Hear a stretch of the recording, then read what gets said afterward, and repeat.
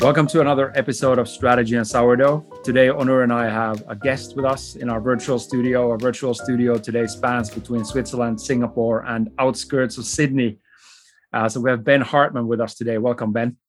Thanks for having us, guys. It is awesome to be here. The outskirts of Sydney, we say. It's a little town called Wollongong, about 1.5 hours south of Sydney. And we are in the midst of a cold 14-degree winter night down this way.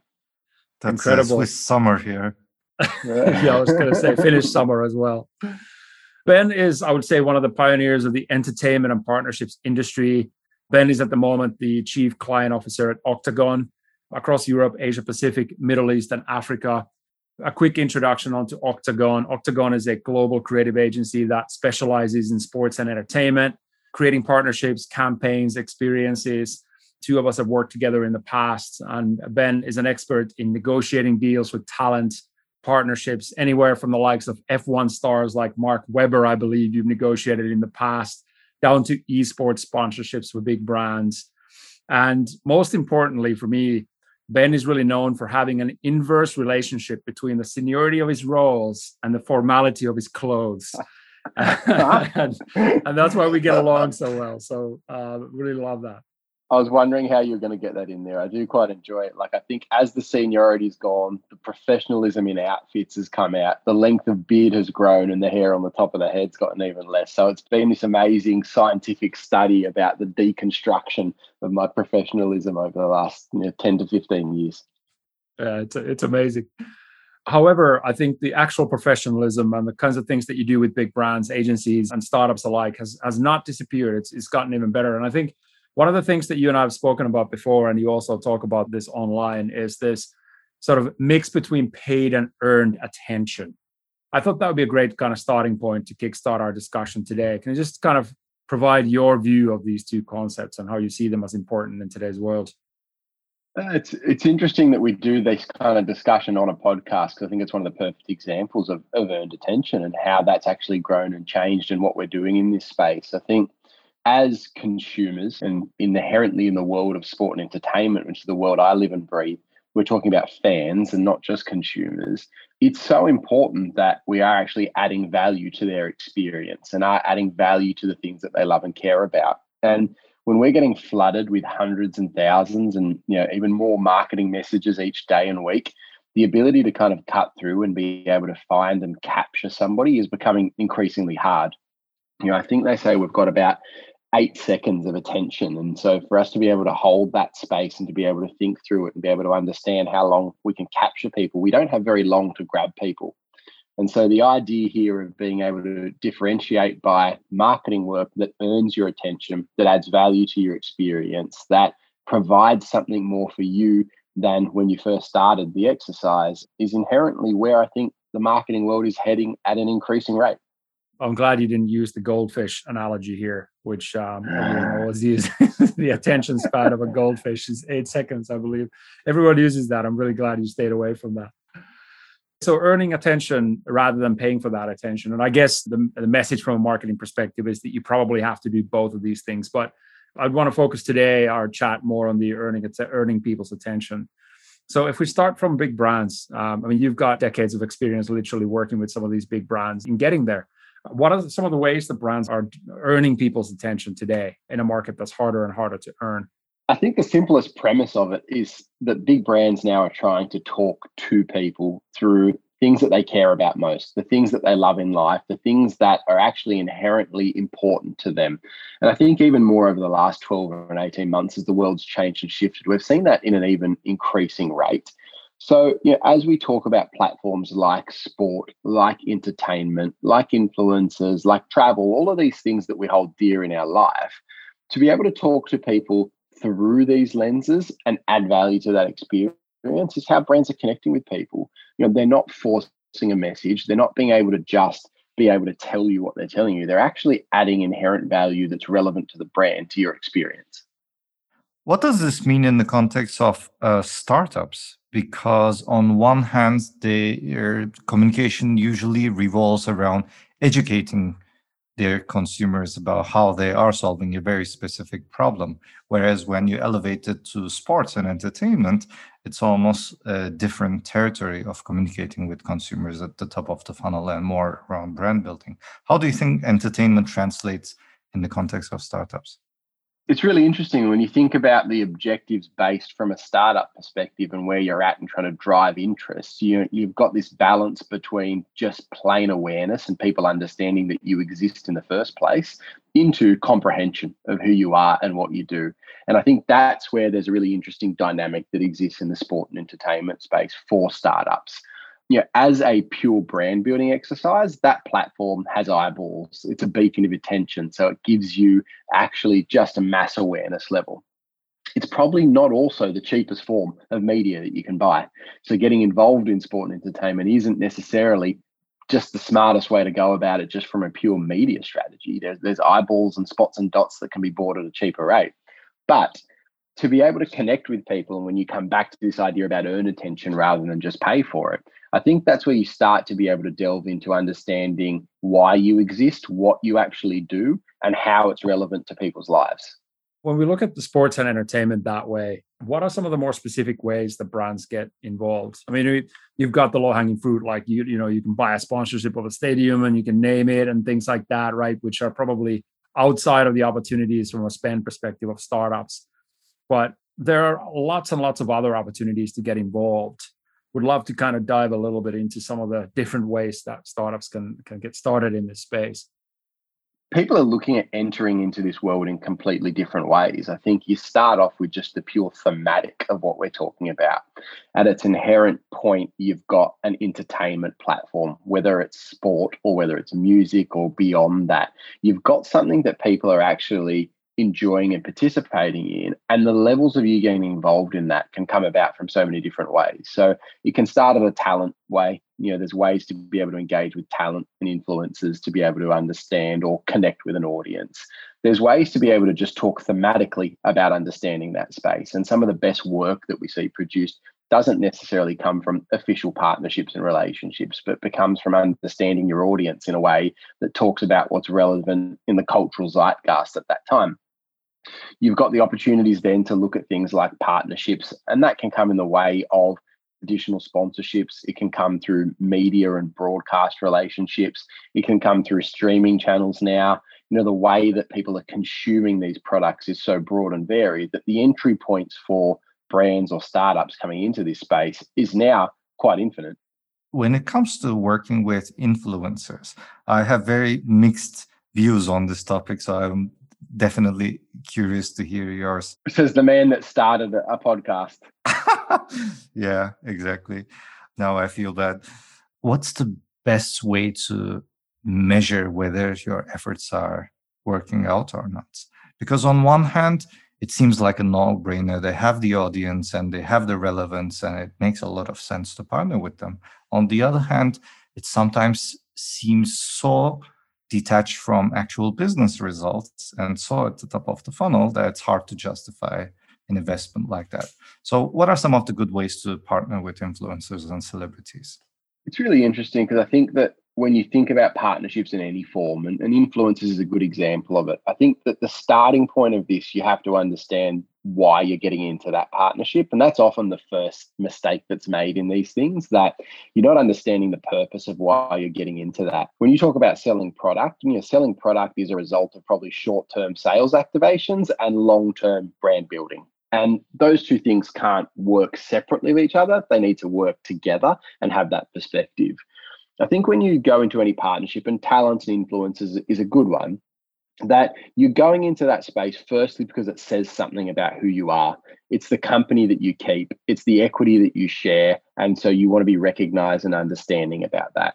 You're going into them because there's an inherent audience that you think would be interested in, obviously the influencer, but interested in what you've got to say or you've got to do in that space. And then finally, you're doing that to be able to then convince people to kind of start to push them from a level of kind of comprehension into consideration and ultimately purchase of where you're getting to.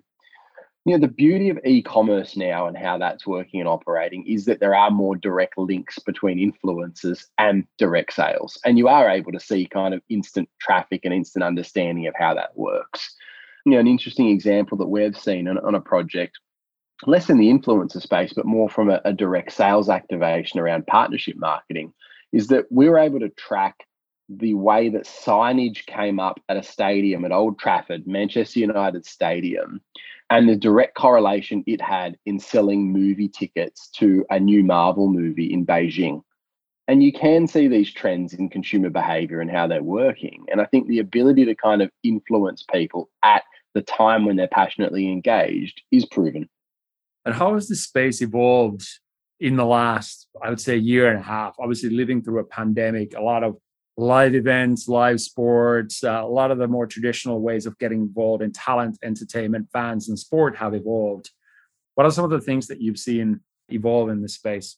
The idea of putting fan voices into empty stadiums is probably something that I've seen 78,000 times over the last 12 months. So I think, we've seen some of the very similar ideas coming through the world and how people are trying to operate, and that's on its most base level. But I think where it's being done well and where that's done has become in the consumer behavior and where that's changed. One of the biggest growths we've seen has been in the space of collectibles. And there's collectible space where people are thinking about, okay, what's the value of not just my collector cards and items that exist? And that's been huge in the sports industry for the last 20 or 30 years. But how that's now grown into the technology space and what's happening in the world of NFTs and how that's actually been driving output of collectibles and memorabilia for fans. That's something I don't think people would have said 12 months ago. When you look at the boom that's happened in how this is done, in the fan engagement in this space, in how fans are purchasing, using different technological advances, different elements that they would have appreciated as a kid, the Panini cards they grew up in, and now being consumed in a completely different way. I think these are some of the things that we're seeing as different. I also think the role that talent is playing in this space is very different than it was 12 to 18 months ago. Over the last 18 months, I think we've found athletes, entertainers find a very different voice to what they had in the way that they're communicating, not just with their partners, but in terms of the broader fandom at large. They're more selective about the partnerships they're having. They're more selective about the work that they're doing and how they're engaging in all of that. And how you engage with this talent is fundamentally different. A lot of them want to come in at the ground floor, have a conversation about how they can help grow your business, not just be paid a check and be able to kind of walk away at the end of it. I think that's been a significant evolution in this space. Let me put you on the spot here, because we always like to joke about an enterprise B2B CRM startup, hypothetical startup that sells a relatively boring piece of software. And let's imagine this startup has only considered running ads on LinkedIn and maybe doing a few webinars so far. What would you advise such a startup founder to start even thinking about sponsorships or partnerships with influencers, if at all? Or to ask the question a bit more broadly, are there specific types of startups that would benefit from sponsorships and working with influencers compared to others? Love being put on the spot like this. You certainly didn't prepare us for this one. I think the advice on it would always come back to objective on this. Like when you're understanding, at this stage of the startup where it comes back to, how are we actually going to connect with that right audience in the way that has meaning? We're seeing that investment in kind of the mass brand building exercise happening a lot in the partnership place. I'm not sure I'd be recommending that to the startup and how that's working. You've got a really interesting component that comes with partnership, and that's exclusivity. When you enter into a partnership, then as one of the only marketing mediums that has that right attached to it is that you do get exclusivity, and it means that your competitors can't and you're not able to do that. So your ability to provide differentiated experiences, whether that is a B2B business or a direct-to-consumer business, that's what sets this channel out compared to anything else, is that component of exclusivity. I think more than that as well, when we look at what that product would be and how that would work, I think you have a role in this space to actually provide demonstration of product and what you can actually deliver. And I think we're seeing that more and more in partnerships and influencers. If you're able to show and not just tell people what your product does and show that in a way that improves their experience, then you're going to have a lot greater opportunity to be able to drive very fast returns on what you're trying to do. I think these experiences are really key, actually, because if you think about it now, people have been in lockdown for quite a while. It's unlikely the world ordering travel and stuff like that is going to change anytime soon, right? And regardless of what industry you're in, how do you take your most valuable customers you might have today, provide them something that they might not be able to experience right now elsewhere, and have that association to music or sport or something like that, whether it's happening virtually or not? I think there's a lot of value in that. And at the end of the day, we often talk about this, what's a way to get your most valuable customers to talk about your product and your business to people who might buy from you. And it's those sort of associations that you make that are really interesting, I think. And you can't necessarily get that through the traditional channels of buying media, however creative your campaigns are, right?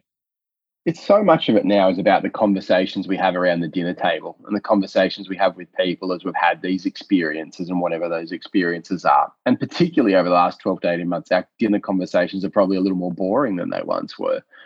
But I think the interesting part is I actually think sport and entertainment's been ahead of the game compared to most industries in this space, because the truth of it is that 99% of the people that are engaging in their product don't ever get to experience the experience or the peak of that product in the way that most people have.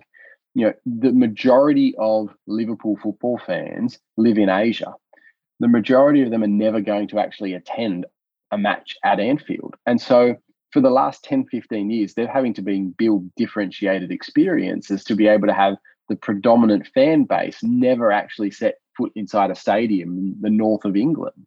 And I think that's given that advantage to this industry in that the experience that people are consuming is already differentiated and it is already kind of experienced in different ways to many other mediums. You bring up a really good point.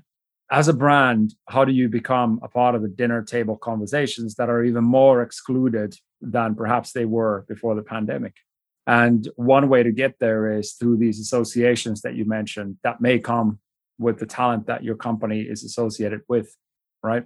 Yeah, in the right opportunities and having the right people involved in your business, they're sitting at the table with you and a part of that growth and a part of that discussion and a part of the building of whatever it is you're doing. As you look to shape the businesses in the startup world, many kind of celebrities, talent have wanted to come in on the ground floor and be part of that growth if they've believed in what you're doing and not just sitting there as a paid voice on something. It's almost like including them in the process. I'm a little bit skeptical about people sitting around dinner table and talking about brands, or to put it in other words, brand trying to stay relevant to the conversation by injecting themselves into an otherwise unrelated area, such as a dinner conversation. But in the case of a startup, and especially if the influences or the sponsorships are vested in the growth of that startup, like you mentioned, I think it could be quite natural and interesting. I think the natural part of it comes if you're bringing back to this notion at the start of earning attention, that if you're coming back to people through things that they care about, people are going to have an opinion on it and people are going to share that. And that's the difference. You're not sitting there talking about a brand that you've seen or experienced or watched an ad or experienced through LinkedIn. You're actually talking about them through something that they did to make the things you care about better. And that's where you do get a relevant role in their life. How much have you seen the change then, or the shifting way of, you mentioned talents are more selective in the partnerships they choose and want to be there in the conversations with brands, whether it's negotiated through Octagon or the work that you've personally done. Have you seen some examples lately of talent really backing companies that they fundamentally believe in and essentially becoming really the voices of some of these emerging companies? What are some of the examples you might have seen out there? Yeah, it's a really great question. And the truth is that they are happening and they're happening every day at these companies that are being helped grown by businesses and being grown by the talent and where they come from. And I think like we see it in the esports world where we've actually got the backers of significant elements of the technology, significant elements of the actual gaming themselves are some of the biggest athletes in the world that have got behind and backed some of this and built it from life. You've got some of the biggest celebrities in the world that are building their own production houses and production companies to be able to get onto the ground floor of bringing to life property, bringing to life the different business partnerships that they're working on. And then you've got, people like LeBron James and Steph Curry's that are building their own business empires and are growing that from the ground up and are investing in all different types of businesses as they grow. Things from a perspective of perhaps the more sponsorship angle, right? We've spoken a lot about talent and how different musicians and sports stars and these sort of modern influencers, you're talking about gamers, you're talking about Instagram stars and, people like that. But The other aspect is the sponsorships. And when we think about startups, right, the sponsorships game might be out of reach a little bit potentially, right? But are there sort of more micro ways of getting started in the sponsorships that may help associations with your brand if you're sort of an up and coming business? I think there's probably a misunderstanding of what it would take to get involved in the sponsorship world and how that would work. And this notion that they won't be able to enter or there's a barrier to enter, I think has changed. I think you've come from a place where there's been a huge financial impact on the sports and entertainment world by the fact that you've got very little live attendance and touring and all of this going on. So the revenue streams and the commercial streams coming into this world are significantly impacted. And I think it's meaning that people are thinking differently as to what type of sponsors and partners are coming on board and what value they can bring to the actual experience for their consumers and their fans and how that's working. So I think the first part is I don't think that the financial barrier is as big as it once was and where that was coming from. I think the truth of it is that the idea of what you're going to do with the sponsorship is as important as the sponsorship itself and what you're choosing to go. And, to be able to start with the idea of what role it plays for your business and how that can work is really important. A perfect example of a recent campaign that I think a lot of people around the world would have seen was Burger King did one of their first jersey sponsorships, and they actually chose a 4th division club in the UK called Stevenage. And the reason they did that jersey sponsorship was not because of the returns they were going to get on the media that were watching the games and how it worked, is because it put them on the front of the shirt on the FIFA game.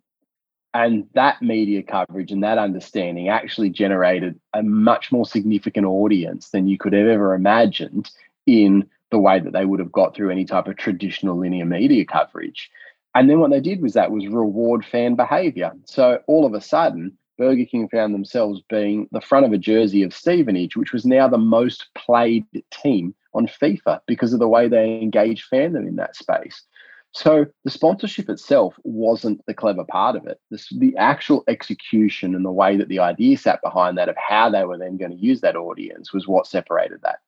So going back to the idea that, in fact, creativity is the last competitive advantage that we have to grow our businesses, really, all other things being equal, right?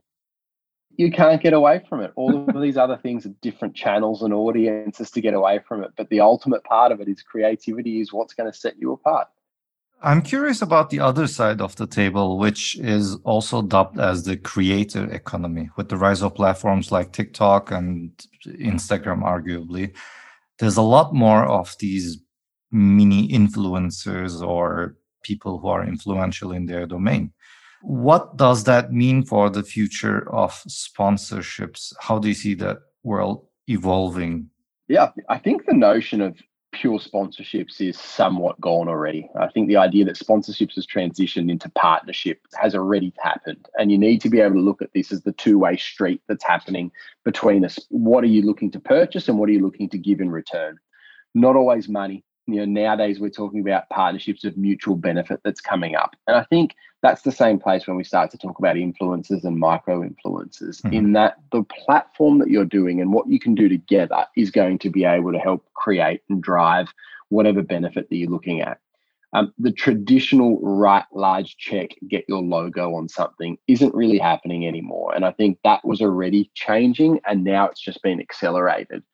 But I also think when we talk on this element of micro influencers and influencers, some of that is still going to remain unpredictable. And that's the amazing part of this. When we look at Ocean Spray last year and how that developed, they weren't planning for that. They didn't understand that. They actually captured a moment, took care of a moment, and then fostered that. But that was more how reactive they were than how proactive they were in that space. Let me try and summarize some of the points that we spoke about.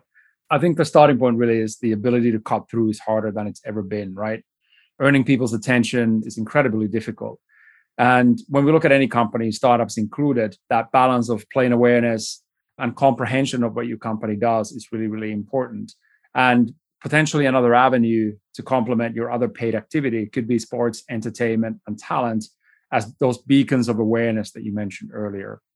And there's a lot of entry points into that. So looking at different thematic platforms of sports, music, entertainment, looking at talent and influencers, partnerships, streaming channels, online, offline events, and really what's relevant in the cultural conversations around some of these ideas. But the key really is the company you keep as a company, what associations the talent that you keep company with have and do to your business, and the fans and the audiences they attract should probably be a good starting point for companies to look at who to associate themselves with. And a couple of things to kind of give some pointed advice. First of all, talent have found a really different voice today. So people are more selective in the partnerships that they choose. They really want to be there talking about your business and helping grow the business if they care about that sort of business that you're in.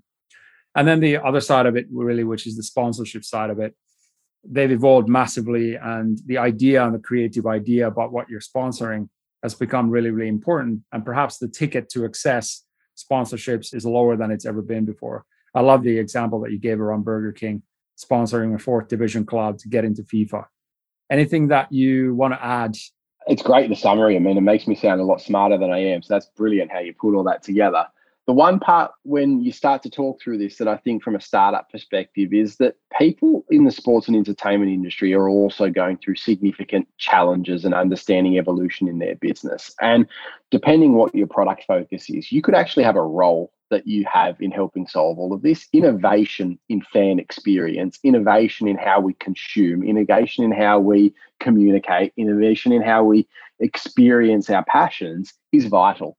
And I think more and more large sports, entertainment, rights holders, properties open to those conversations about how they can actually change that experience and the roles that startups can play in that. So coming at it as much as a business opportunity as well as a partnership is also a good lens to be looking at it through for any startup that's got a relevant product. That's awesome. Yeah. So any startups that may be listening today, here's a business opportunity for you. How can you bring your product or your company to the table in enhancing the fan experience in a largely remote and online world? And what a better way to do it than to actually improve the things that we all love. Absolutely. Kind of related to that, I do have one final question for you. You mentioned once that you have an irrational confidence in your karaoke skills. Where does that confidence come from? Yeah, this is true. It's actually a recent event that I had. I was actually a groomsman at a wedding, and we ended up having to play 3 songs for the bride as we went there. And there I was with probably 6 guitar chords under my belt, front and center in the middle of the wedding, absolutely singing at the top of my lungs to be able to kind of help woo the bride. I don't know. I think the confidence that comes with that, with the ability for being less and less professional and well-dressed in the industry is the same thing that probably fuels my desire and love for karaoke. I think we need a security cam footage of that. There probably is some that exists somewhere. Yeah, I'm sure you'll find it. Look, Ben, it's been amazing having you on the show today. Thank you to all of the listeners. Thank you very much for your insights and your time today. And is there a place where people can follow your journey and the journey of Octagon? Yeah, absolutely. Just website octagon.com or drop me an email. I'm super happy to talk to anyone around this. In fact, during COVID, one of the things that I started to do was having 30-minute conversations with people around the sport and entertainment space that just wanted to be able to pick brains for a little bit. So hit me up at ben.hartman, Hartman, at octagon.com. Amazing. It was a pleasure speaking to you, Ben. Awesome. Thanks, guys. Well done. Thank you very much. Thank you for listening to Strategy and Sourdough. We'd love to get any feedback, questions, or topic suggestions you may have. Drop us a line at hello@strategyandsourdough.com.